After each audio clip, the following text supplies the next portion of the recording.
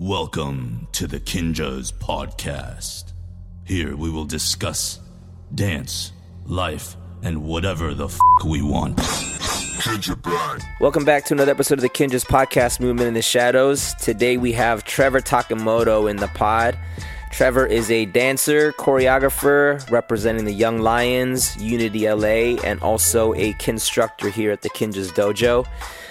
This was the first time I've actually sat down and had a long conversation with Trevor. I always enjoy these conversations. I know Trevor through the whole dance scene, and, we've done a bunch of projects together, but, in a space like that, you don't really get to sit down and talk life. And so being able to sit down with him here, learning about his history, to where he found dance, how he got into it, having the support of his parents at a very young age, and then essentially moving out to LA for college as well as to dance, and learning that dance kind of took over. And what I love about this conversation was one, just seeing his approach on pursuing the things that he's into and how he pursues them. And I learned that Trevor's a very intentional person, and even though he may not quite know where his dance journey or this career path, where it will end up, he just knows that when he loves it, and that's why he's pursuing it so hard, but that there is kind of an open-endedness to it that's kind of exciting as well as a little bit scary, but ultimately that's life. And I think in talking to him and seeing how he breaks it all down, I think is really interesting. Yeah, I think for Trevor, he's very much focused on believing in everything that he does with intention, and even from the way that he approaches his own artistry to his creative process, how he trains, to how he takes class, how he values being a student as well as a teacher. All of it is very well thought out and very intentional, and I thought that was pretty dope. We have a fun lightning round at the end. I asked some new questions, got some cool, funny, and interesting new answers. This was a really fun conversation. I think you guys are going to get a lot out of it. I think anybody who's kind of in the middle of pursuing a passion, doesn't have to be dance, but just kind of in the middle of that pursuit where the end game may not be so clear, I think this is a good conversation with somebody who's kind of in that space, figuring it out, but is doing it well, taking the right steps, even having backup plans, things that are very smart in pursuing something that essentially is not guaranteed. And Trevor is doing it. He's doing it really well. I think you guys are going to get a lot out of it, so let's just jump right in. Welcome back to another episode of the Kinjas Podcast, Movement in the Shadows. I'm your host, Ben. We got Jay Lai on the switches. We got Justin Kim joining the ranks. And today, folks, I'm stoked to have Trevor Takamoto in the pod. What's up, Trev? What up, man? For anyone who may not know who he is a dancer, choreographer, repping the Young Lions and Unity LA. I did not know that. I looked it up. That's what's up. And you are a kinstructor at the Kinjas Dojo. Dude, OG kinstructor. OG. Since day one. That's what's up, man. I believe I'm the only day one still left, like in my original slot. Day one. So, dude, that's like 3 years. Yeah, because it used to be me and Chase, too. That's and then right. Chase just stopped his. Yeah. So, yeah, small fact. That's something to be proud about, man. I'm proud that you're our day oneer, man. Dude, That's what's up. Well, so for whoever may not know you or be familiar with your story, can you give us a brief origin story? Where are you from? Where'd you grow up? Yeah. That whole good stuff. Cool. Born and raised in Sacramento, California. If you want to get technical, I guess my house is in Elk Grove, California, which is just a suburb, like 15 minutes away from there. I think you probably know. Yeah, I know Elk Grove. Been over there. Yep, been there. Yeah, started dancing super young, honestly, as like, I guess just around the house, that type of stuff. Mm-hmm. Parents put me into a classic all like boys hip hop class. How old are you at this time? I believe I was like 8. Okay. 8, 9. Yeah. And it was like a once a week class, okay. like just random stuff. at some studio. Didn't really know. I was there for like a couple years, just doing like the one-off, like a 1 week type thing, and that was cool, I guess, for a little bit. And then eventually it got more serious. I switched to a new studio in the area, and like then from there I started doing not just hip hop, all the whole studio stuff, from like jazz and ballet. I like did a little bit of tap, but it like wasn't my thing. But the whole thing, and did all those studio competitions and stuff like that, and was training with that. And then while I was doing that, I guess I was still in the hip hop community too in Sacramento. Sacramento is a very rich place of dance history. I feel like, and I'm very proud to be from there and to have experienced those days. I was definitely like way too young to be fully a part of it when it was at like its peak. And if you don't know, obviously like Jabberwockies have roots from there, and like all those guys. So like growing up in that time, I was like watching them before they were on ABDC, or watching you guys before you're on ABDC, just locally in Sacramento and stuff like that. So I was always around that type of culture. And then once I got a little older, like into like 13, 14, I would start going outside of my studio. Because if you dance in a dance studio, you pretty much, you dance in that dance studio, right? You take your weekly classes. It's like that for a long time. And then eventually I would start going out. One of my first hip hop teachers was a part of Boogie Monsters. She taught at the studio just as like a side job. And Boogie Monsters is part of Fam Royale and all that stuff. And then she kind of exposed me to that whole side, and then from there I would go take workshops at other studios around Sacramento, and then eventually Bay Area and all that type of stuff. And then that kind of started my started my journey into like, I guess, more the community side, all while still doing the studio stuff and like going to dance conventions and all that. And then how old are you now? I'm 23. So I moved to LA when I was 18. For college, and just right after I graduated, for college and dancing. And then so you mentioned the studio scene, like the competitive scene. So was that like dance conventions and things like that? Fully dance convention kid, did all that forever. What conventions were you getting down in? Basically, I mean, I would go to a lot of them. The main one I would go to was a one called Pulse on Tour. And then I guess Monsters, but Monsters I would do like maybe two cities a year. And but Pulse I was definitely going to like multiple. I started off as just one, and then multiple cities, and then like you get through the program and all that, and like scholarships and all that type of stuff. And then that kind of started my journey into, I guess, LA life, like meeting like mentors and stuff like that, and like making those connections early with like friends, other students, and then like the teachers that were on faculty from there. And then is that where you linked up with Ian? Was on the Pulse tour? That's where I met Ian for the first time, just as a student. And people like Tassandra, she was at Pulse, and Brian Friedman, all those guys. So you moved out to LA at 18. So you finished high school and you went to college out here, right? Yeah, I went to college, but I didn't graduate. Okay, where did you go? I went to UCLA. Okay, but I was on there for 2 years, and then actually when we were on WAD first season, I had to take a break because we were on set like every day from so I took that break took that quarter off, right? And then from there I kind of tried to see, I was like, okay, let's see how this goes and if I can keep pushing. And then, that's where we're at now. I guess. How did your parents take the whole taking a break from college thing?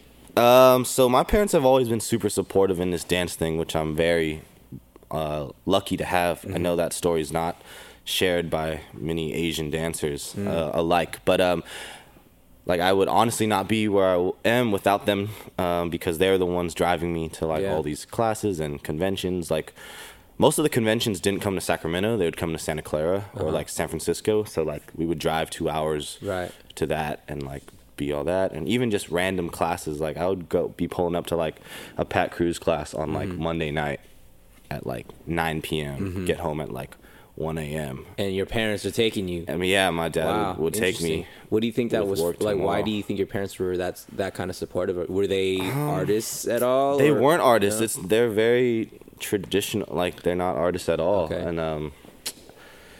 And not to say that they're not like. I think they just learned about this whole world with me. My mom is very into music and like one of my favorite things to do with my mom from a young age, she would always take me to concerts and stuff. So like that, and even eventually, you know, you start seeing the dancers in concerts, and like concerts for dancers are like half watching the artist, half watching the backup dancers. Right. For me, at least. So I think they were just like very supportive of it, and then because I think we started at such a young age, like going to dance competitions and conventions and like seeing all this stuff, also seeing like people on TV. This is like 2008, 2009, or even like So You Think You Dance, ABDC, like seeing the rise of that and like knowing that there are careers in dance starting to happen, like knowing that was an option. Like I think they like saw it all. Like my mom texts me all the time like about if you guys post a new video, like, oh, I really liked the last video with Lyle or something like that. Like she's very into the whole scene. That's so funny. Because she knows it. Like they would come, and that's why like Ian knows my parents obviously, and like they would come watch class and like talk to Pat afterwards and stuff like that. And like so I think they just knew eventually like it was something that I was passionate about, and they were down. I guess. Well, I mean, there's probably also them seeing that you actually were talented in it. I mean, if you sucked, I don't think they'd be so supportive. They might be like, maybe you should focus on something else. Okay. Did you feel like you were kind of like did you have like a natural talent towards dance, or like when you started, like what was that growth process like in terms of being a studio kid to getting into these like conventions? Were you kind of picking things up quick, or what was that like? I realized I didn't answer the last question about how they felt about school. It's all good. But they're okay about it. It's more of like I need to prove to them still that this is viable, and like as long as I can keep doing that, I think they're okay. Just as like, because school is still an option, I think I will eventually go back and finish. Maybe not to UCLA, but like, you know, somewhere and get my degree. That's something I want to do for them and for myself. At UCLA? I was a business major, that was always my plan going to LA. I was like, I want to get into school in LA and then have a business major, and kind of the same thing, because I knew people who had done it already. Right. Like Sora's a business major. Karen, she went to UCLA. She was like, she also did Pulse. She was like the poster child for my parents of like, this girl was working in the industry and touring and did UCLA and graduated and did all this stuff and was Asian and is awesome. That was always the plan of business, and that's something I'm still interested in. I think it just wasn't like, you know, in the beginning you're taking GEs and stuff, and that's not interesting when I want to dance, you know? or like when I first moved to LA, I was like, I just want to dance and be around people and stuff like that. Totally. But I do plan on hopefully finishing sometimes for them and for myself. I think that's smart of you to even take a pause in something that, you know, when you start something like college and you're at a great school like UCLA, you feel like, well, I might as well just see it all the way through, even though my interests and my passions may not be in this, but it's like, well, I'm here already, might as well finish.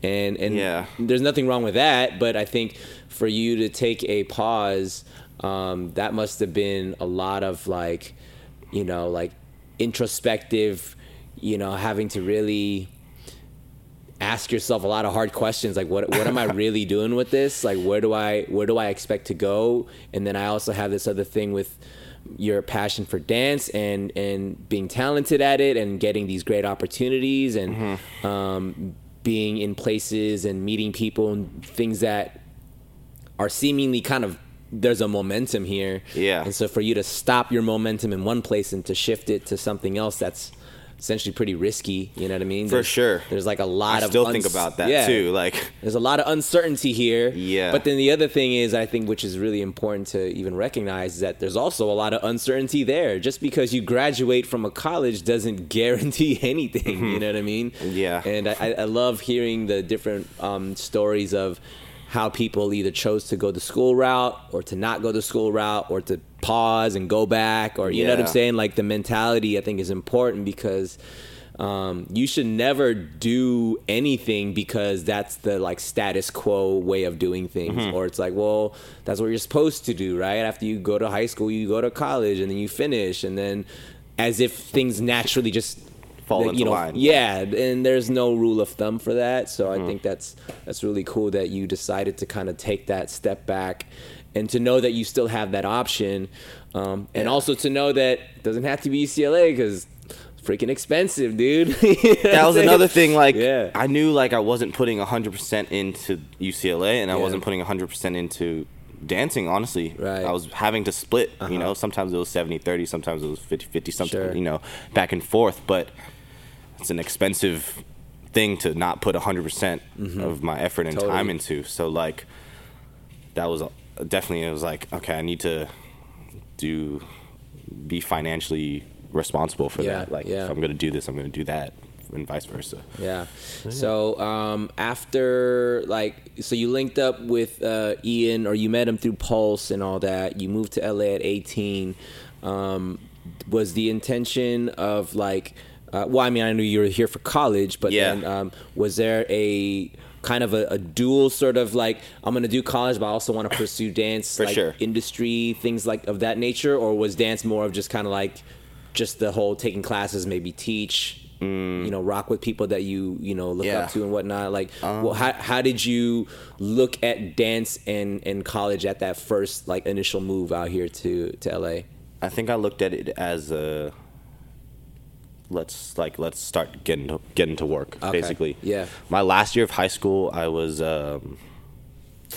very lucky to experience like getting paid for a job, for a dance job, for the first time. Feels nice, in right? high That school. first time you get paid for dance, like, dang, I do this Dang. for free. Yeah, and then going back to school and being Yeah. like, I had to miss a couple days of school, right? And then it's like, yeah, like that was the first time I was on like a award show, a television show that like people could physically see. Yeah. Right. So like, What was that first job? that was I danced for an artist named Zendaya. Now, well, and at the time she was just doing kind of Disney Channel stuff. She Yeah. had like an album out, and we were doing touring through that, and then that is through Pulse again. Like, that was her choreographer is one of her at the time was one of her or her choreographer at the time was one of her best friends, older mom, who like grew up together in Oakland. She's from the Bay too, and they did Pulse as well with me as just a student, and then like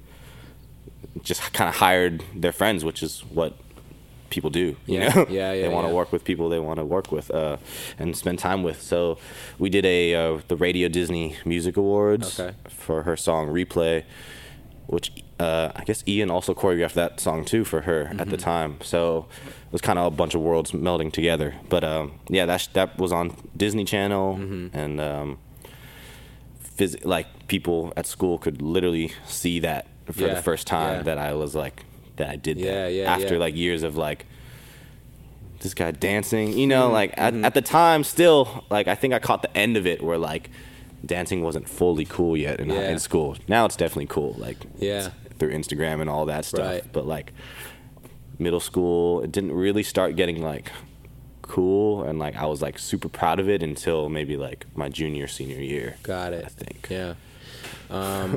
How did Young Lions pop off, and how did you get involved with that? Yeah, so I think I met Ian for the first time in 2012, I believe. Yeah, 2012, and then I was literally just a student, and for the first like 2 years, maybe just like taking this class like once or twice a year. And then 2013 happened. Like I said, I would see him more at Pulse, different cities, more cities and stuff like that. And I would just, still just as a student, that like, if you're a teacher and you see the same student who's like, you can tell when someone's like a fan of your stuff and invested and like really wants to learn. Totally. And I think I was that person amongst many other people who are now like our friends and other Young Lions too. But it kind of just started snowballing from there. And then like eventually he asked me to do a video, and then more and more stuff like that happened. And then 2014, after I graduated, I did like a couple things during the summer, and I was like staying at his place and stuff like that. And then that kind of went off from there. I taught my first workshop outside of California in Chicago for a Young Lions workshop. That was like actually the first weekend of college. So I moved in on like a Thursday, and then everyone's like getting to know each other in the dorms, and I was out in Chicago like teaching my first workshop. And then like I remember my roommate, I didn't know him, right? I literally just moved in, met the student, and I was like, all right, peace. And then he was like super confused of like, wait, what? We just moved into college. So that was funny. Definitely a funny experience. But yeah, from there, just kind of started as a student, and then eventually became friends and a mentor, still a mentor, and just kind of blossomed into that. Yeah. And over then time. World of Dance Season 1 rolls around. World of Dance, that's now 2017, right? 2017. Yep. So this is like 2 years living in LA, a bunch of projects and jobs and stuff here and there, videos, whatever. So by that time, I guess the idea was just like, let's just do the show, I guess. Well, they hit up, as they did with all you guys, they hit up Ian and asked if he wanted to do, I think they asked him if he wanted to do like a solo thing, because and he was like, no, that would not be, I would lose, right? Like there's some amazing soloists on that show for sure. And then so he hit us up, and I think at the time that was like at a time where like we would see each other like every day. I think for sure, just hanging out. Even if we weren't dancing and stuff, we would just be around and like all doing that and hanging out. And then we just did the show. We just did the show. It wasn't really like a planned, like super planned out thing. It was more of like a, honestly, like the show, we filmed it in January, right? And I think we started rehearsing, like everyone's like out of town in December too, and like we got back into town like around New Year's, and then he told us about it, and then like 2 weeks later we were like doing this shit. Dang, so is it a matter of a couple of weeks of finding out that it was even happening? And yeah. Like, all right, here we go. I think he had mentioned to us like November, just like what it was. Yeah. And I was like, wait, World of Dance, like what World of Dance used to be, like the community event, show. Like the community show. Right. It's like, oh no, they're doing like a TV show for it.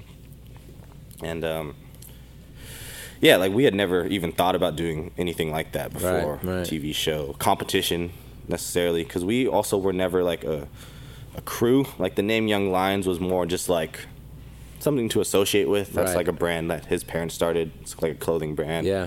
And like a workshop series. Sorry. You good?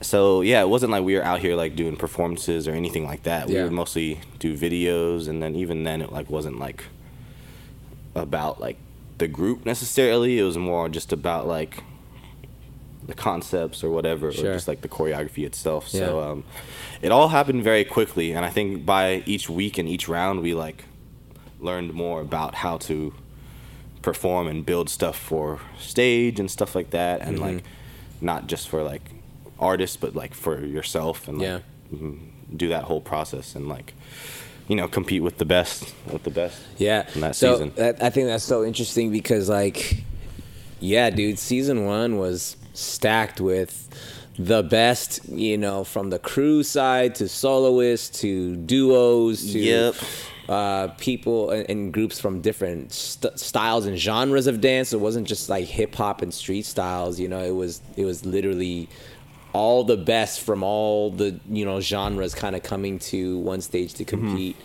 And you know, I'm pretty sure that everybody that was on that show recognized the talent in that room, and you know, it's like, yo, this is like the real deal right now. Yeah, that's why we wanted to do it too. I think we heard that, like, you know, Kinjaz was doing it, and like Jabba and Super Crew and like Keone Mari, and it was like, you know, it just adds a like what's the word, validity, yeah, to that, like. Yeah, they're like the. Oh man, like they're not messing around. It was a legit show. Yeah. Yeah, and like, okay, they agreed to do it. Okay, damn. Okay, that'll like all, and like healthy competition too, like to push each other to like put out their best product. Like it wasn't negative at it in any way. Like I think we were all just super proud to see what our friends were creating. To be honest, and for me that was super crazy too, because like I was competing next to people who were like I literally watched on TV. Like I watched you on ABDC. Yeah. Like whatever, I don't know how many years ago that was on when we did the show. 2008 was 2008, and we did the show in 2017. So like it was like everyone, like Super Crew, you, Tony Tran, Mike Song, like all those people that were on the show that I was watching, like that really like kickstart this dancing thing for me at the time. ABDC was huge, man. I think ABDC was bigger. Well, obviously World of Dance is way bigger in like. Well, I think for numbers, what it did for culture at the time. I think, well, you know, we talk about ABDC a lot, you know, is because like I think that was one of the first times that, well, the whole stereotype of Asians being able to dance, of like, oh, you're Asian, you must be able to dance. It's like I think it was birthed from ABDC, because like season 1 it was like stacked with a bunch of Asian crews or people that were like, you know, primarily Asian, and you know, and killing it on this show in like this dance crew format. And so I think there was like a perfect storm of, you know, because I think So You Think You Can Dance was already on the air prior to that, but those are all like solo. But that was like dancers, like I was dancing at that time, so I watched So You Think You Can Dance. Right. So like, and that's why. But I don't think like there's random people, like we were in middle school and like my people who don't dance were like knew who you guys were and watched the show. It was also on like MTV, which is like was like, not to say cooler, but like it was like more like it wasn't as mainstream, so I think people probably thought that it was like it was just what the culture needed at the time without it realizing it. And then super you know cool. Like the crew aspect, and there's like the camaraderie of a crew to you know, obviously amazing talent and stuff like that. And then it blew up, and you know, ABDC had its, you know, successful run for a while it went, and then you know, that show introduced me to like Cabo Modern. Right. I only knew Sacramento Community. To be honest, like, and like Super Galactic, which was in San Diego. But I only really knew that like, okay, like there's dance crews. Like, that's a thing. Like some older people are in dance crews. It's not just a studio thing. That's what I thought, right? And then from there, I saw like Cabo Modern, and then that's like the whole SoCal dance scene too. And then now meeting people like from my really good friend Bong. He's from the East Coast. He's from New Jersey. And I think there's a bunch of East Coast teams that were like killing it out on the East Coast who were on the show too. I think I forgot the name of the crew that you guys. Was it Iconic? Iconic was one. They're from Jersey, but on the first season, because it wasn't Jabba and Cabo Modern in the finale, it was like an East versus West, right? Status Quo. They're from Boston. That's I've literally now met people from there who like either danced with them before, or know of them and stuff like that. So it's like, it's crazy to see that, like, you know, these were like legit teams that were just out there, and then they came for that. Now people like kind of create groups to go on these shows, and like kind of like, you know, like Avengers style, put them together and like ship them out to these shows, But at the time, it was like they were just doing their thing. I mean, there's an opportunity to go. You're hitting something very interesting. I think there was definitely this like sort of regional pride that was attached to the crews that were like representing, you know, like Los Angeles, representing Florida, representing Jersey, and like you have these crews that are representing their cities. So then I think it created this sort of like root for your home team sort of thing too. You know what I mean? It's just like sports. That sports element. Yeah. And I think that was something that was huge. And ultimately, I personally think that, you know, they wanted like an East versus West. You know, at the very end in the finals, I think that's what, you know, where we went up against status quo. But like, it's interesting, man, that it hit on so many levels that hadn't been done with dance yet. And then like it exposed it to like mass media. But I think a big part of that too was right around that time was when YouTube was starting. And then so when I would watch, I watched it on TV for sure, but I think I would then go back and watch clips online and all that. So I think to learn the dances. Exactly. Even like Shaq was learning dances with his kid. Dude. It's funny. But the thing is that I think when social media, YouTube, ABDC, it all was kind of like happening at the same time, and then now you can like get on YouTube and post your own videos, and then so people started to like remember video responses. Like you could like watch a video and then like underneath the video you could literally post a direct response to it, and then people could see that. Like, dang, that'd be crazy today. Like people just posting all their like videos of them learning the piece now. It's just an interesting wave of like, again, dude, it's a perfect all these things storm happening at once the same time, and it wasn't planned. It wasn't, you know what I mean? Because they're all separate things essentially. And then, you know, fast forward 10 years later, or you know, if YouTube wasn't there, who knows if ABDC would have blown up as much, because it wouldn't have been able to be viewed again. Again. I think that's a big part of a lot of not only dancers, but, you know, a lot of creatives, whether it's in music or various forms of art. They have their own, you know, they create their own YouTube channels to essentially be able to have a platform where they can showcase their work. And, you know, I think after that, a lot of dancers and choreographers were becoming their own brands, you know what I mean? And like being, you know, putting out videos on their channels, and then getting invited to teach all around the globe at these, you know, dance camps and all this kind of stuff. So all of that kind of happened at that, you know, at the rise of like an ABDC sort of movement, and then all this stuff blew up over social media. You know what I mean? It's crazy. So, you know, after you guys did WAD, did you feel like, well, one, what were some of like your learning points and like takeaways from that? And like, how do you feel like, did that shift like the trajectory of your dance career or anything? Like, what did you kind of take away from WAD?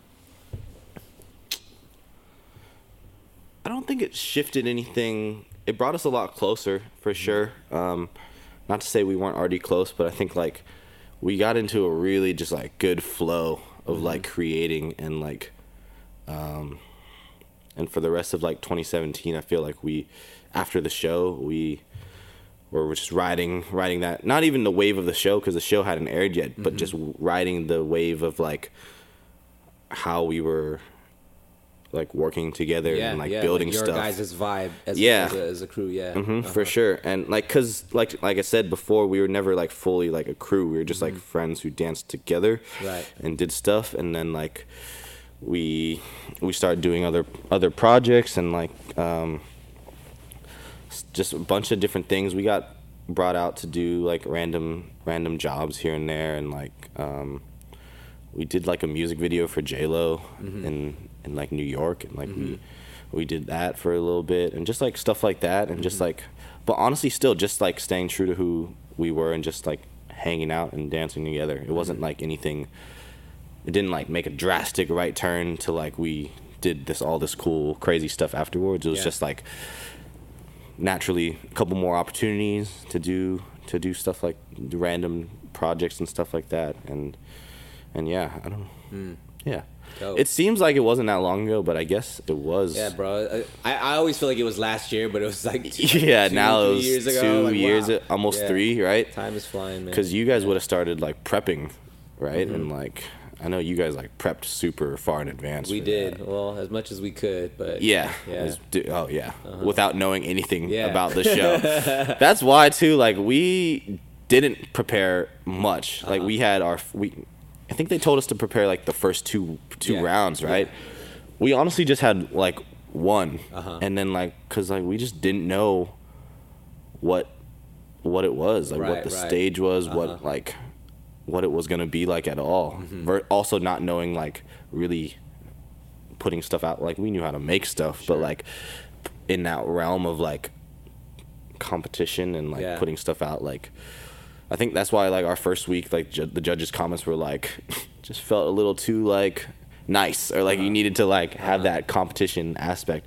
That was also like the storyline they went with us of like, you know, we this is our first time competing, like we don't know how to do this, that type of thing. But part of it was true, I guess, but like we just kind of didn't know what to expect, and I think that allowed us to then create freely from there and like on the spot. And like I think a lot of our stuff, we like our best stuff comes from like when we do like work on the spot, and that's kind of like the jobs we were doing before with like music artists. Like if you work with music artists, a lot of the times you don't have like a month in advance to rehearse. We get that job and they hit us up, and then you're on the set 2 days later, like building it there with the artist. And then things change. The director tells you like, oh, we don't have this prop anymore, or it's a different set, it's a new song, like that type of stuff. And that's always like, it's a bunch of creative problem solving, and it's all about how you can put that, you know, like Tetris when it comes down and then you like have to change it at the last second. It's you're like, oh shoot, boom, and then you put it into place over there. It's kind of like that, man. Yeah. Totally makes sense. If a show like WAD were to invite you guys back, do you feel like you guys would go back on as Young Lions to compete again? I feel like no. Not to say we didn't enjoy it, but I think it just like kind of not in not in the like interest of what we're doing right now. Nothing wrong with it. I much rather just like create freely and for other things and stuff like that. So where you are currently now as a teacher, I mean, I see you traveling, teaching all over the place now. Is that the is that your focus in terms of what you want to do in the long term with dance, and like you're already kind of doing it, or is this just one way that you feel like you're growing until you get to some other like level of where you want to be as a dance artist and a creator? I've been thinking about this question a lot actually recently. I don't fully know. I think for right now, and I think a part of me is like, yeah, it's cool that you don't know, and a part of me is like, you should figure that out, I think. But as of now, I'm doing a lot of teaching and choreographing, but I'm still not like, I don't think I'm like 100% satisfied with like where I am artistically, if that makes sense. I'm still like trying to find flow of what like, still even my own movement too. Like I'm definitely a product of like many inspirations growing up. Like I was very fortunate enough to like train with many different people and like I've taken a bunch of class from around like many crazy teachers and I'm very lucky to do that. And I think that was like always my thing. I was like the sponge, absorb all this knowledge and stuff from all these great teachers, and I think eventually some certain things stick. Some things fall off, and like they don't always like that doesn't mash with my how I like dance necessarily. But and then finding what my own thing is too. I'm still trying to find that. I think I have an idea, and that's kind of what I've been using, but I think I'm still learning and exploring what that is and how to just like create purely and do that. So I think teaching is still something it's like I really enjoy it, and that's like what I'm doing right now. But I don't know where. I think teaching is always traveling and teaching is definitely in the immediate future. Is like that's kind of where I'm at right now. Yeah. While still doing I still love dancing and doing artist stuff and stuff like that. Dancing in other people's projects. And stuff. Yeah, for sure. But I do want to just like slowly get into more choreographing, not just like myself dancing, but like choreographing for other artists and people and stuff like that. And like that's something that interests me a lot. And I think, I don't know. Yeah. Teaching will always be there though. Yeah. That's something I really enjoy. But I'm still trying to be a better teacher too. Like I still, when I'm on these this summer was crazy. I got to teach at a couple camps that were like the class after me was like Tony Czar, and I was like, whoa, like this is when you look at the flyer and then it's like, whoa, that's like, and you feel some pressure on there for me as like, dang, like okay, when you look at that flyer, it's like there's not saying like there's like a level of a hierarchy there, but there for sure is. When I'm looking at it, it's like, no, I take his classes and stuff like that. So like when I'm on these camps, it's weird. Like I'm there when I take class from these people. Like a lot of times, I'm like half taking the class and half like observing how they're teaching. Oh yeah. Especially when we're in like other countries and they're like teaching like when English is not the first language. It's like it's kind of like being in a kitchen and then like you have the head chef there and then like there's a bunch of other chefs like on the line, right? And you're like, they're not as qualified as the head chef yet, but that's the goal, right? To get to that and own their own restaurant or whatever like that. So like, but I'm like learning as I'm going. And I think that's kind of been super cool. Nervous at times where I'm like, dang, like I gotta teach after that. Like, damn, he just like, that whole room was like crying. And then like I gotta go in and teach like something completely different and like but you gotta like know that hour and a half or whatever is like your time and they're there for you and like how do you control that room and like create your own environment and whatever. And I'm still, like I said, I'm still learning and trying to like I don't know why this kitchen thing, but if like this kitchen metaphor, but if I have my own menu, I'm still perfecting what that is. Totally. And like perfecting the recipe and like how to present that. I think that's a great analogy. I think because you want to be the best at cooking your best dish. Yeah. Versus like, well, that person made an amazing freaking turkey and all I have is like this spaghetti that I'm but I got bomb at that spaghetti. Fish. You know what I mean? I mean, like, like you don't need to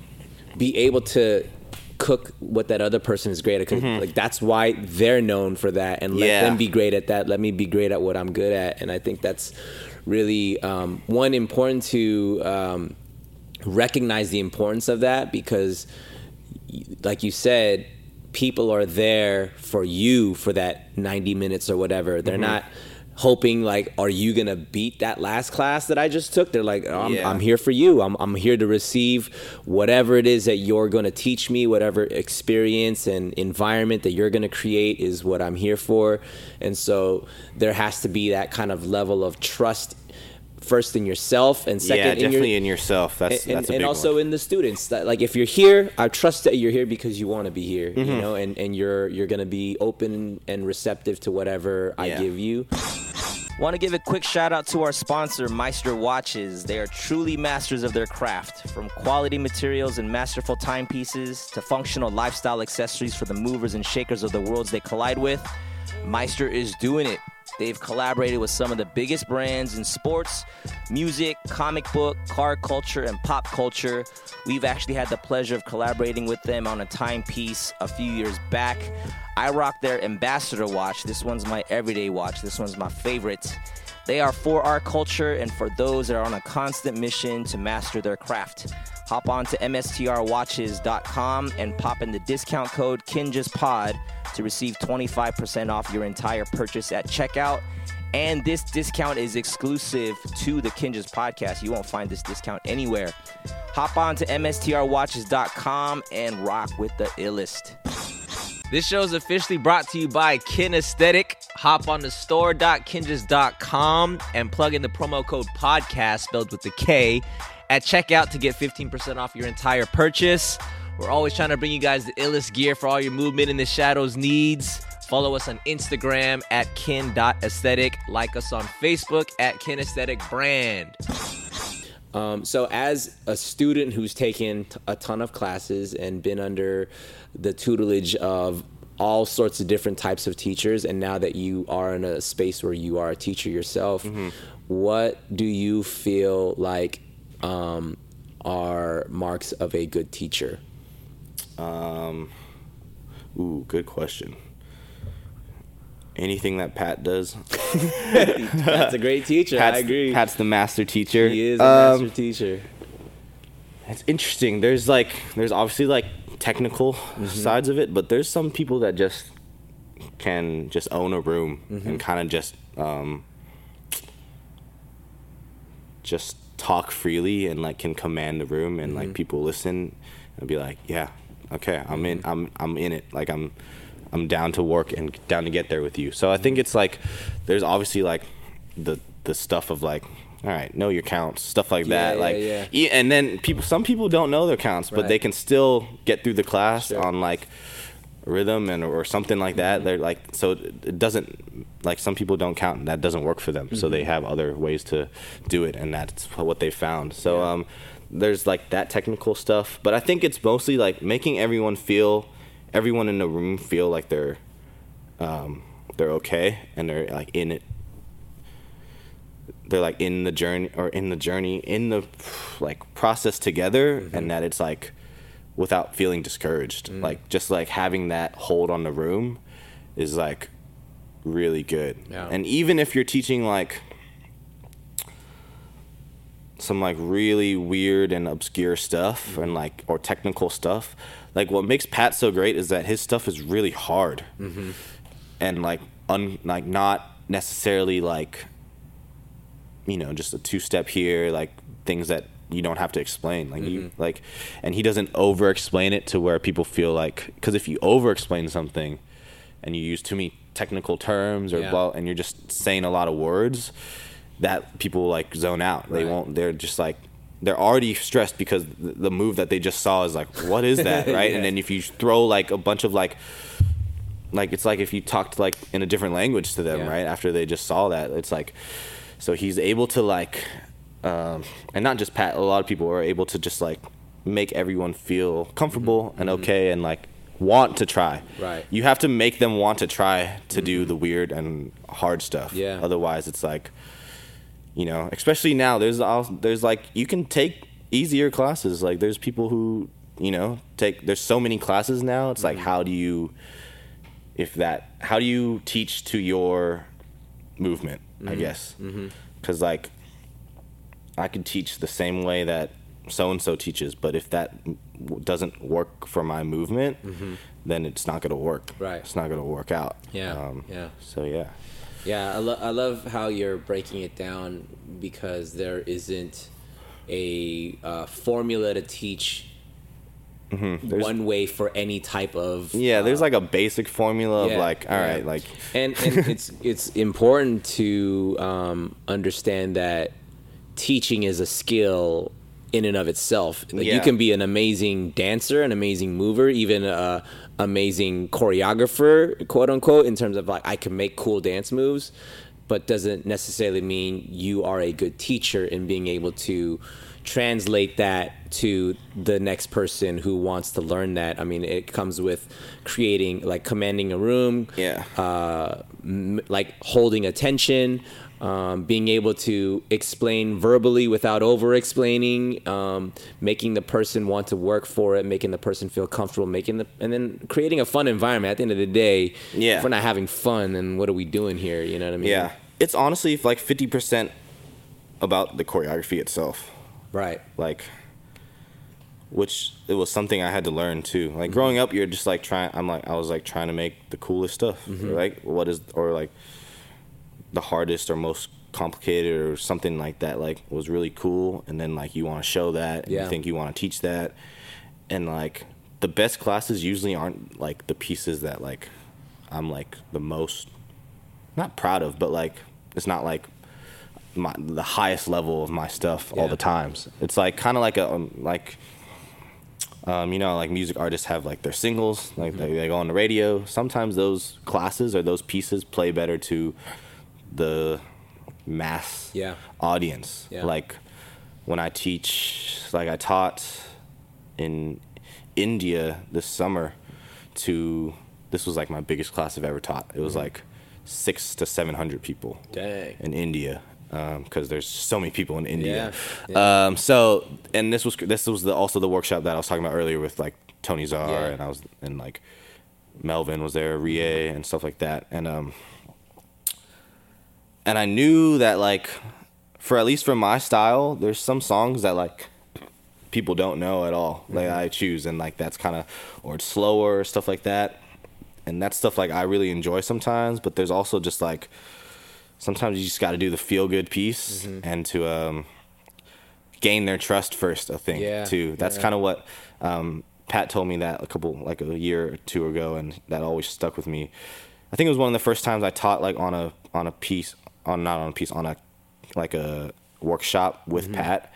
And like for me as like, I'm like Pat #1 student. Like I like have learned like a bunch, taking this class all over, and then like I want to learn something new because I'm there. Yeah. And then he was like, I think I gotta go with Privacy by Chris Brown, which I had learned like twice already. Yeah. And he was just like, I think it's just like I gotta gain their trust first, and then I can do like the weirder stuff later. Interesting. Or like the new stuff that I'm trying. Maybe my new piece that I'm like I know this is a hit. I know that like I can just teach this with my eyes closed and like you know, perform the crap out of it and just like really give them a good experience.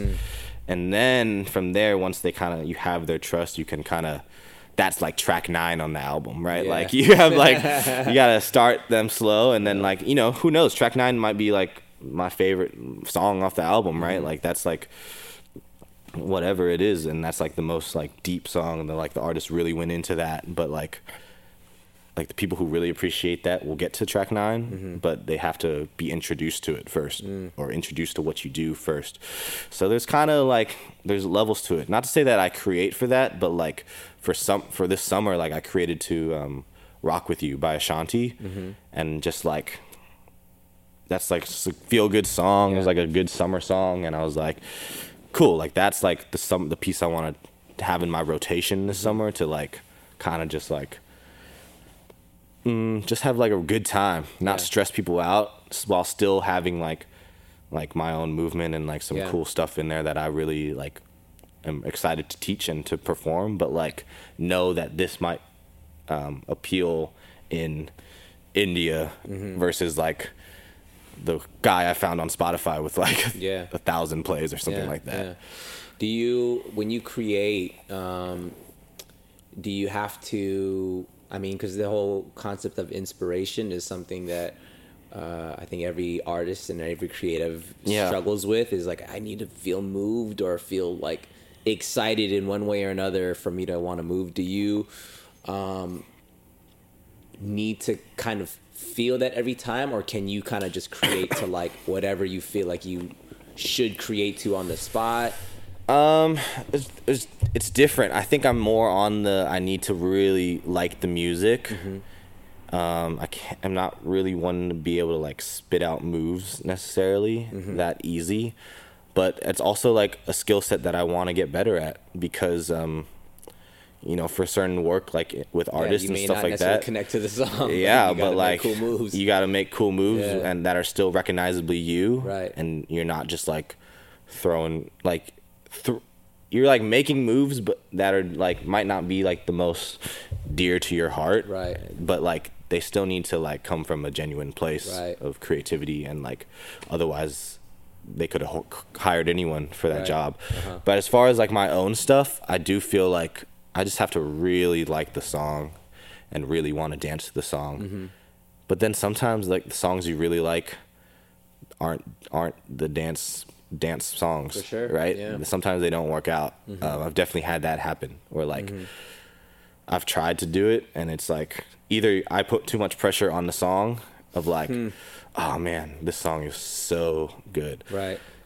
Yeah. Like my favorite artist of all time is Justin Timberlake. It's one of the reasons why I started dancing, of like old NSYNC videos and stuff like that. And that one's tough to like I'd want to dance to almost any song on that he's ever made, but it's hard for me. Yeah. Because there's that pressure, and then there's also the pressure of like his own choreographer, which is amazing, Marty Kudelka, if you don't know.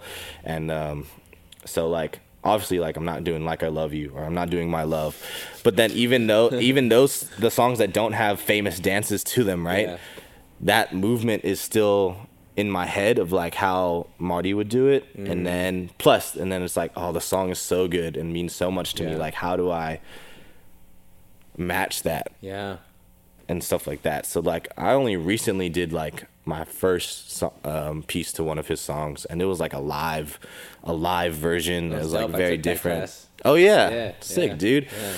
And that was like really scary to me for a weird reason, but it's like music I love to listen to and like just dance to freely. But like I don't know, something about setting moves to it, and like permanent moves that like are there is scary to me. I don't know. But yeah, it's mostly just music. That's always goes back to music. Well, when you talk about the scariness of that, is like when you respect an artist or a piece of work so much that you're like, dang, I need to do this justice. Yeah. And not touch it at all. Yeah. I definitely feel that. So I guess the other question then is like, when you don't necessarily feel inspired to work, but you got to work. You know, how do you break through those moments? Sometimes the pressure just helps. You just do it because you have to teach in 2 hours. And, like just last week on Thursday, I had to teach at 9:30 p.m. and I had tried to make something earlier in the week. Wasn't happening. Yeah, just wasn't working. I had decided, okay, I'm just gonna teach something older, something that I haven't taught in that space before. Yeah, and like an hour and a half before, I just went over the older piece. I went over it, played the music, and I was like, okay, that's fine. Like I remember it all. And then I like just threw on the other song just to see what happens, and it spewed out. So that was like the pressure of like knowing that I did have to teach the class, but I had the safety of the backup piece in my in my back pocket. So that may have helped, but I don't know. I think it is just taking a break. I've been into, well, obviously there's the like, do something else, like go see a movie, go eat. Like I'm a big like food person. Maybe that's why I did the food analogy. Like I love going to like find new spots and all that stuff, and watching food shows and finding that. And like watching movies, just get away from it. But recently I've been trying to just dance with other people, like have other people in the room, like while I choreograph.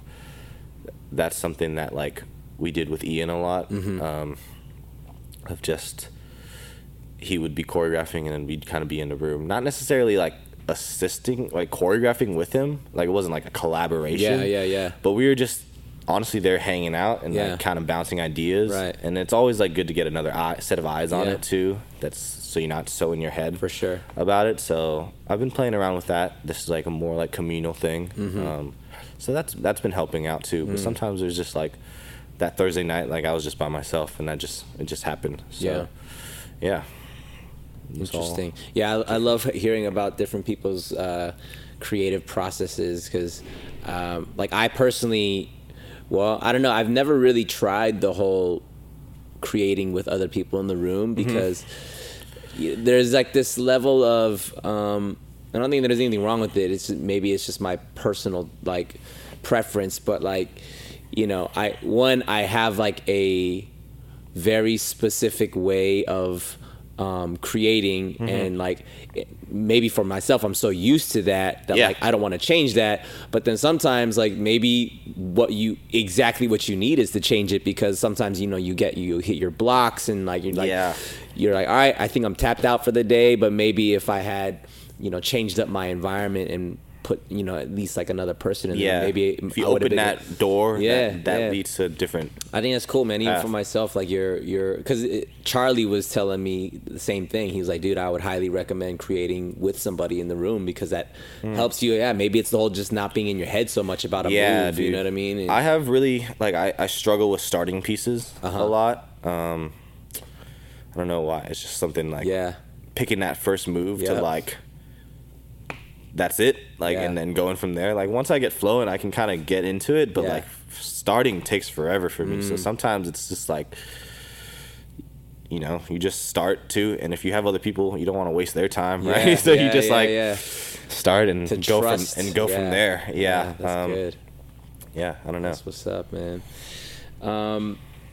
So now that you are kind of in your flow of the teaching space and all that, do you have a like a long-term? I know you said you're still trying to figure that out in terms of like the long play and all this. What would you say though is something that for sure is something that you'd want to experience, at least as a dancer, choreographer, creator? Let's see. I think as a dancer, I do think I want to go on a tour of some sort, which is like, I don't know, something I like have kind of wanted to do, but kind of didn't want to do. A lot of my friends have been doing it, and like I've like they're gone for like, so I don't see them for like a year and a half, that type of thing. And it's like weird, but it's like something that like I think I do want to experience it. Like I do love still performing and dancing, but it's like, again, I'm weird. Like if I don't love the music, I don't know if I can do the same thing every night. The same choreography every night, and to like songs I don't like really really mess with. So it's weird, and it's like, I don't know. It's not always you don't get to pick the tour you go on all the time. You sometimes you get lucky and whatever that just falls, however the stars align. That's where you're at. But it is something I would like to experience, I think.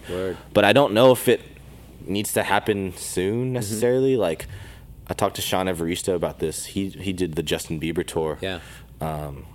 When he was, I think, 28.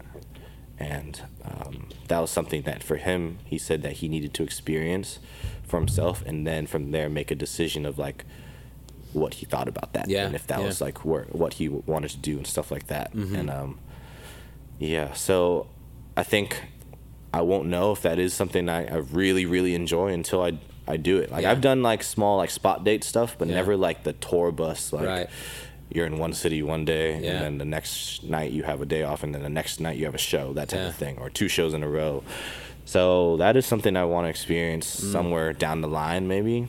And because even from touring, then you can still like teach while you're on tour. A bunch of people do that. Like the first time I took like a Lyle class, he was in Sacramento with Usher, and he just taught a workshop there for press play, and it was super dope. So that's something like, again, like going back to like I always knew that was like an option of like that.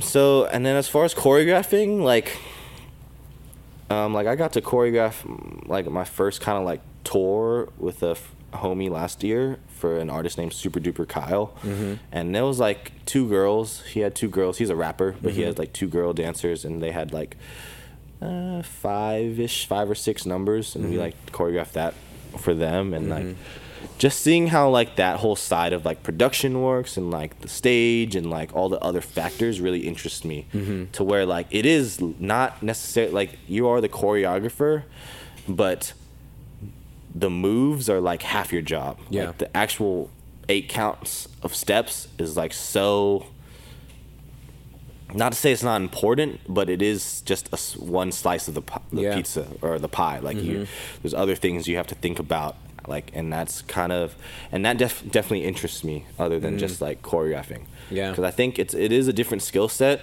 but it is like I do enjoy like flexing both of those muscles. Yeah. As it is like creating for me.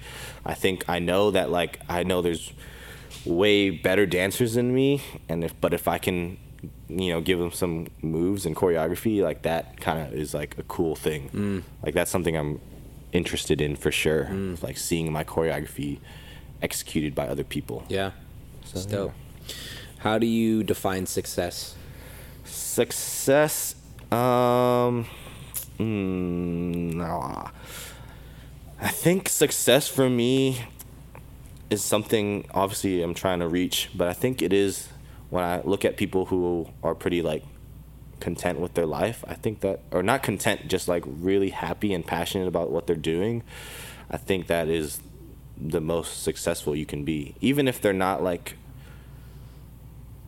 no, not like to say they're satisfied and they're not doing any, like they're not pushing anything forward. But I think if they're like, everything they do brings them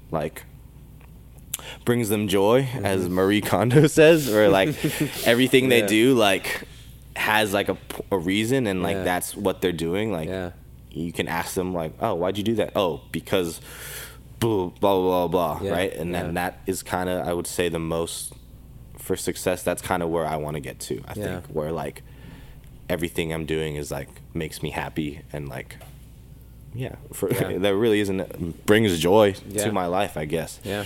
So I think that is all while being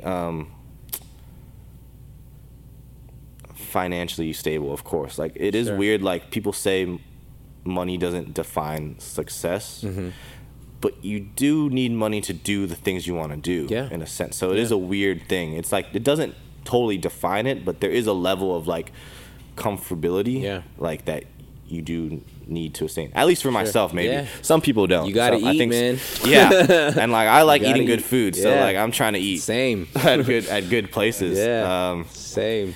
Yeah. It's that's like once you try something, you can't not keep trying, keep going for that type of thing. So that's where I'm trying to be at. I love it. Really goes back to food, I guess. Maybe it's, we keep talking about success food. is eating good food. Lunchtime, dude. It's lunchtime, so we're talking about food. We're gonna do a lightning round, man. I'm gonna fire off some questions. You guys come off top. Okay. 3, 2, 1. What is your favorite food? Ooh, Japanese. All Japanese food. Nice. What is your favorite movie? Favorite movie? All time? Dang. I really like this movie, Social Network. The movie about Facebook. I think it's really done. Great film. Done well. Yeah. David Fincher. And it's really good. But this year, Endgame. I just saw Joker. Yeah. You see Joker? I saw Joker. That's up there for this year too, for sure. I think that's my film of the year right now. That's a different podcast. Yeah, that's a whole an hour-long podcast. Sure. Favorite artist of all time? Justin Timberlake. Yeah. All right. When you're not dancing, what are you doing? I play a lot of Super Smash Bros. Nice. And then I said the other one's movies and food. Yeah. Nice. What is your guilty pleasure? I really like watching the superhero TV shows that like aren't super great. Like what? The CW ones, like Flash and like Arrow. They're good. They're not like Marvel level movie cinema, right? They're basically like 24 episode season long soap operas with superheroes in them. But I like watch all of them, and like they're all connected, and like that's pretty good. It's pretty good. Huh? I dig that. They're on the CW. That's like soap opera for sure. There's like some episodes where it's just Dawson's Creek. Yeah, you know it's just like relationship drama in superhero costumes. What is your hidden talent? Ooh. I don't know. Fuck. Doesn't have to be amazing. It's just something that maybe something that you can do that people just wouldn't know that you can do. Or you're good at something, I played soccer for like I didn't talk about this at all, but I played soccer for as long as I was dancing up until high school. Holy crap! So, See, I like, didn't know that. Actually, before, probably like, you start sports really little. I was Yeah. probably playing like 6 to like 17. Yeah. That type of thing. Would you say you're as good at soccer as you are at dancing? No, then I okay. would have picked soccer. Oh, you would have picked soccer. If I was good, Oh. probably if I wasn't good at dancing and Uh-huh. actually I enjoyed dancing way more. Okay. Like they got to a point where I was like not trying to run as much for Got you. for that type of stuff. Yeah, but running. and like be outside to play Yeah. soccer. But yeah, I definitely enjoyed that Okay. for sure. Soccer. All right. I just learned something. Dream collab. Dream collab. Whoa. Dang, off the top. Maybe like Jillian Myers. Ooh, okay. Let's go. Let's make that one happen. That's like a dream please. that like I don't know will ever happen, but I could have said other ones that like might happen or like I'd like to think Hey, might happen, but dream who knows? is Yeah, dream. that's like Let's shoot maybe for the maybe stars. the dream of like that. Yeah. You hear that, Jilly? I know you listen to this pod. Let's make that one happen. Outside of collab, a dream opportunity, something that you would just love the opportunity to do or experience.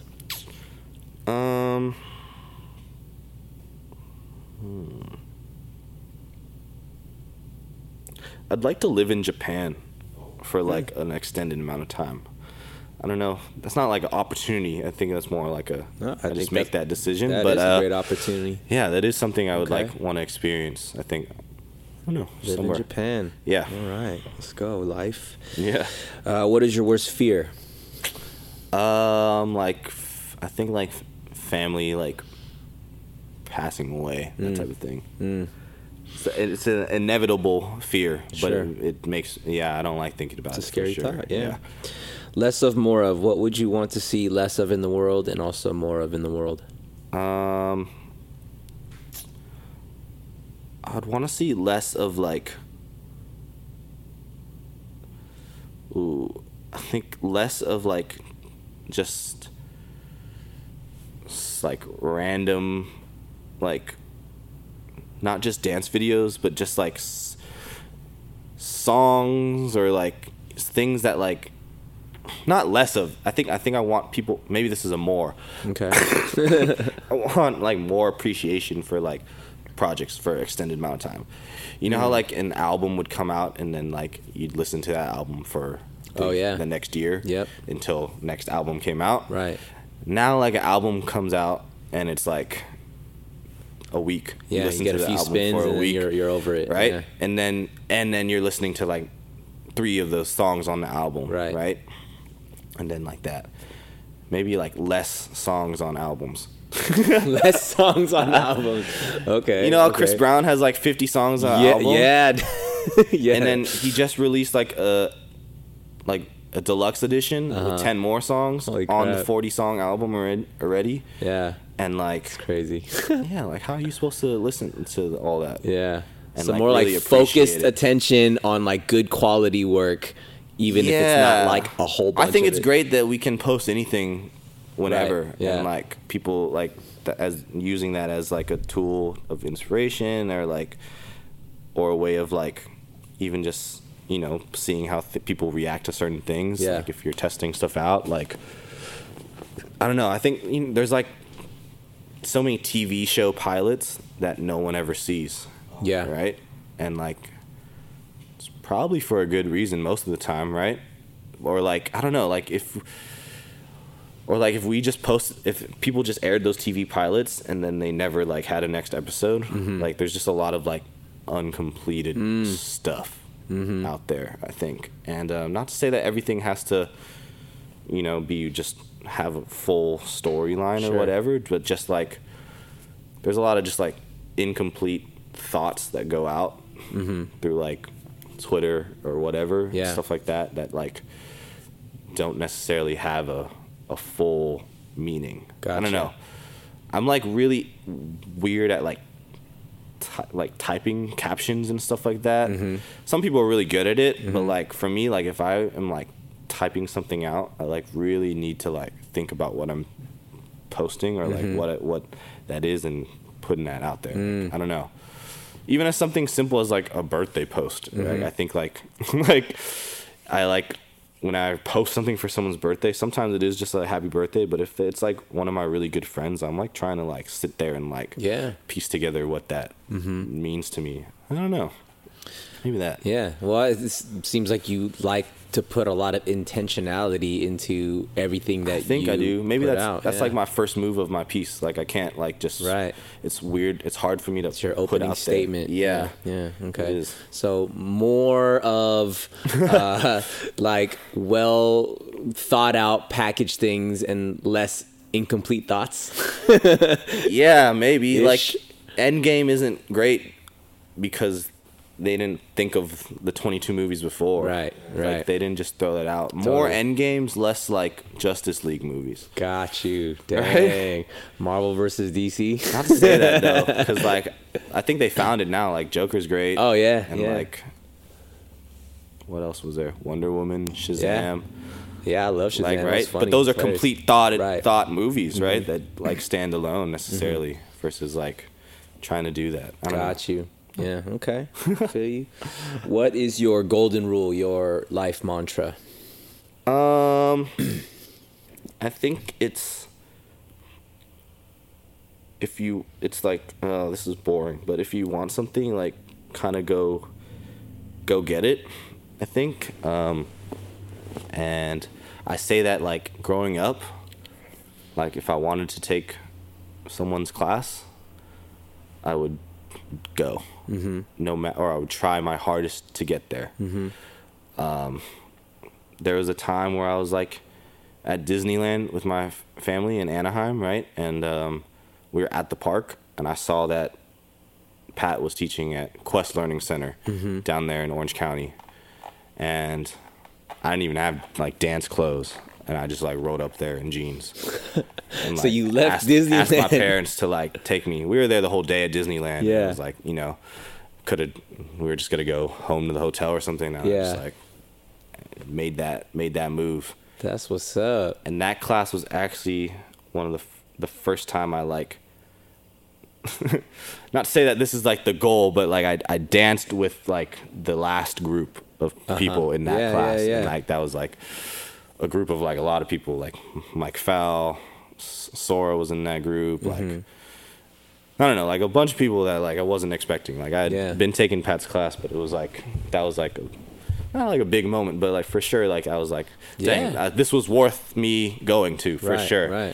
Right. So like just going out and getting that. Like if you want to teach somewhere, like go ask to teach there. I think like my not greatest, but like a lot of my favorite experiences have been from me like putting it, not even just putting it out in the universe, like trying to get it. Yeah. Like being vocal about what you want. Like I used to like, I always wanted to go to Japan, and I was like, I want to get to Japan, but I don't want to get there. I want to wait till someone flies me out and someone like hires me out there to do a job, right? And I was like, I'm not gonna go until that happens. And then eventually, I just bought a flight and went there for vacation. Or it was like half. I was like invited to perform at something, but you had to. They weren't paying for travel expenses or hotel or anything like that. And I was like, okay, let's just do it. And then that was the greatest. That was the greatest time for sure. It was like one of my favorite places in the world and like stuff like that. So just like, and then from there, even as simple as like, hey, I want to teach at the Kinja's Dojo. Like, let me hit them up. It's just like trying to go get that. Yeah. And I think I've been trying to get back to that, more of that mentality more now. Because as you get older, it's scarier to do that. Or like when you get more quote unquote established in what you're doing, it feels weird to like go back and reach out for that, right? Where you're like, but then you can't just sit there and feel entitled to get things, and then you're waiting, and then things are being passed on to other people. Like you see, there's so many people doing kind of what we're doing. It's really easy for your job application to be like passed underneath all the papers, right? Shuffled under, like if there's a messy desk and there's 50 applications on there of dancers, it's harder. Like put your paper on the top, like email them, Instagram them, bold letters in the subject title. Yeah. Like want to teach at this place, and like try to do that. Be persistent, I think. I like that. Because like when people first moved out, people have always been moving to LA, but I think when like the dancing or the teaching, international teaching thing was like new, I think like I'm pretty sure all those guys were like hustling. Yeah. Like Sean, I talked to Sean, and when he was when he first moved out here, you probably know this. Yeah. When he was first teaching at Millennium. Yeah, we were roommates. Yeah. he made T-shirts that had his class time on the back of his shirt. It said Sean whatever 3:30 p.m. Yeah, Tuesdays at 3:30. Yeah. And he would wear that T-shirt and give that out. And that's like, that hustle is like, there's still people hustling out there, but I think that is like, I'm trying to get back to that. And like that youthfulness of like just trying to get things and go take that class that's like an hour away. Like if you have the opportunities, that's what I always tell students when they come ask me, especially when I teach like back home in Sacramento. And I'm like, you live an hour and a half away from San Francisco. Like if you can make that drive and take that class, that's how they're going to bring out people. Yep. Or like that's how those people are going to keep coming back, is if you keep putting in the effort and then showing up. Like the reason why I'm here today, honestly, even here literally at the Kinjaz Dojo, is because I was just a student in Anthony Lee's class, a student in these classes, and I would just keep showing up and being annoying. Right? But not too annoying, because then you're that annoying person who like have tact. Yeah. But like I was just always there. Like I always took Ian's class, and I always showed that I wanted to be there. Right. And then that led to where so many crazy things too. And like I had no prior relationship to Pat, and then it was just me going out from Sacramento and taking that, and then people were like, oh, you came from Sacramento? Oh dang. Like that's like, people remember that. Like, when people come take my class and they're from wherever, or like they're visiting LA, even Dojo, like a lot of people when they visit LA don't stay where Dojo is right now. Like we're kind of in our own area around here. So like I always thank people who come like drive or take Ubers like an hour away to come take class here in traffic. Sure. Like that effort is reciprocated when the choreographer knows that, or the teacher knows that. Like they're gonna put out their best effort if they know that the people in the class are like wanting to get that. I think that, back to the golden rule, I think that applies in everything pretty much. Love it. So go get what you want and be intentional about the things you want. Yeah, it's good. It's good stuff. Trev, man, thanks for coming through and sharing, man, and chopping it up. The funny thing about this, the past couple episodes Charlie and I did a live. Like we hopped on our questions, right? And some like a few people have requested to have you on as a guest, and I don't know if you heard, but I called you out. I was like, "What's up, Trev? When are you gonna hop on the podcast?" So, dude, that's here crazy. You are. I love podcasts, man. Yeah, that's what's up. It's just crazy sitting here next in front of you too. Like I said, like from ABDC to WAD, like I would rip the audio from like Jabberwocky's ABDC, Cabo Modern, like those mixes, the District 78 minute long mixes. I would rip certain audio pieces, because there'd be like the song, and then there'd be like the weird techno the beat, breakdown part that wasn't a part of the song. I would like rip those parts from, download that, and then like put it into like my like freaking talent show. That's mix, so tight. And do a solo and like be cutting together stuff and like Frankensteining this piece of music together using that type of stuff. So that's dope, man.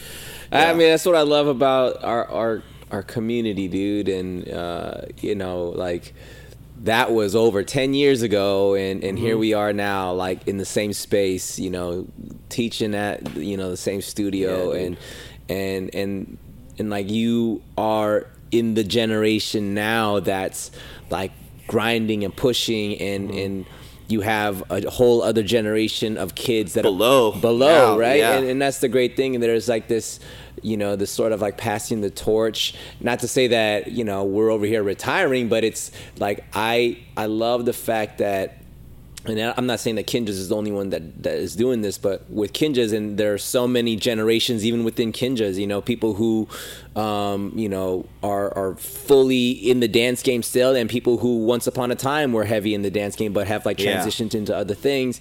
And I think that's the beautiful thing about, you know, yeah, sure, life as a whole, but especially within our dance community, and the fact that we're still very much rooted in the life of our community and this culture, and to expand it and to create opportunities, create platforms. Passing it back. The people who are quote unquote next, right? Right. Like I said, I'm a product of my inspirations and mentors and teachers, even the people who I don't like personally have a personal relationship with. And I like really hope to be that to the younger kids. For sure. Even if they're way better than me and crazier, like I hope to just give them something that they can latch on to. Yeah, like that. And I think even just hearing you talk about your golden rule of go get what you want and being intentional, like I got to give you props, man. I mean, because that's what you're doing. And I think, you know, the reason why I ask about these like golden rules and all these things is it helps you kind of almost solidify for yourself like what your mission statement is. Like that's like at the core of I function from that place. Like everything that I do comes from that. And I think it's important for everyone to kind of know what that golden rule for themselves is. And as you explain yours, I'm like, oh yeah, that is how I see this guy, and that's how you move, and I think that's gonna get you where you want to go, and I think there's obviously a combination of being intentional, and that's important, but then having the talent to back it up, having the skills because of the work that you put in behind closed doors, the hours that no one else sees you putting in, that you do in secret. And you bring all that to the table with integrity, being a good dude, being personable, having tact, you know what I mean? And a combination of all that, like, it's limitless where you can go, because, you know, you'll get yourself to the places that you find important for yourself to be in. And so want to give you love and shout you out for all that you're doing, bro. And I'm stoked to see what's next. And I think that's also cool is that the question mark of what's next is it's like in some sense scary, but I think it's also because it's scary, it's also exciting because you're like, it's not written for you. You'll keep going your path, and opportunities will come up, whether it's a tour or whether it's an opportunity to choreograph for an artist or what maybe something that you're not even thinking about. Like anything can pop up, and this dance thing is so open-ended and still new. Even though it's like people have been doing it now for a long time, it's still very new. Like, I don't think 3 years ago you probably would have thought you were doing a podcast or something like that. Not at all. Right? Not even a year ago. Well, it's been a year. It's been a year. Oh, but prior to that, though, we started in August, but like straight up in June of last year, I wasn't even thinking of doing a podcast. Me, Charlie, and Mike, we had a conversation like over lunch, and like a month later, we're like, shoot, not even. I think like later that week, we're like, let's just record one episode and see what happens, and then we've been going strong ever since. So yeah, man, the opportunities, you just gotta say yes and walk through these doors, and then once you walk in through a door, you just see the house that you walked into, be like, shoot, I didn't even know there was this room over here. You know, let's go see what's behind that door. And there's a backyard out. There's another door. Exactly. Hop over the wall, go into the next person's yard. But yeah, man, the possibilities are endless, man. So props to you, man, and I look forward to seeing your future, man. I know it's bright, and it's going to be exciting to appreciate it, man. To walk Thank you with for you having through me. that. Of course. Guys, thank you for listening to the show. If you like this episode, we have a bunch more before this. Lots of cool people that sit on this couch telling Really cool their stories. people. Yeah, I think that's what's great. Every story is unique. Every experience is valuable, so hopefully this is adding value to your lives. And if it is, all we ask that you do is share it. Tag us. We're on Instagram. We're on Twitter. Kinjaz Podcast, Cast with a K. The show notes, everything that we talk about on the show, whether it's a performance, a video, a book, a website, or whatever, we put all that stuff in the show notes. Then that's going to be on kinjaz.com/podcast. And if this is dope, get on your podcast apps, leave us that 5-star rating, write us a review. We read through every single one of those reviews, and you guys are writing some really, really good ones. Keep DMing. I always read Graham. I love listening to, reading what you guys are learning. All that stuff's really, really dope. So thank you guys for listening, and we'll catch y'all next time. Peace out. Peace. Kinjaz.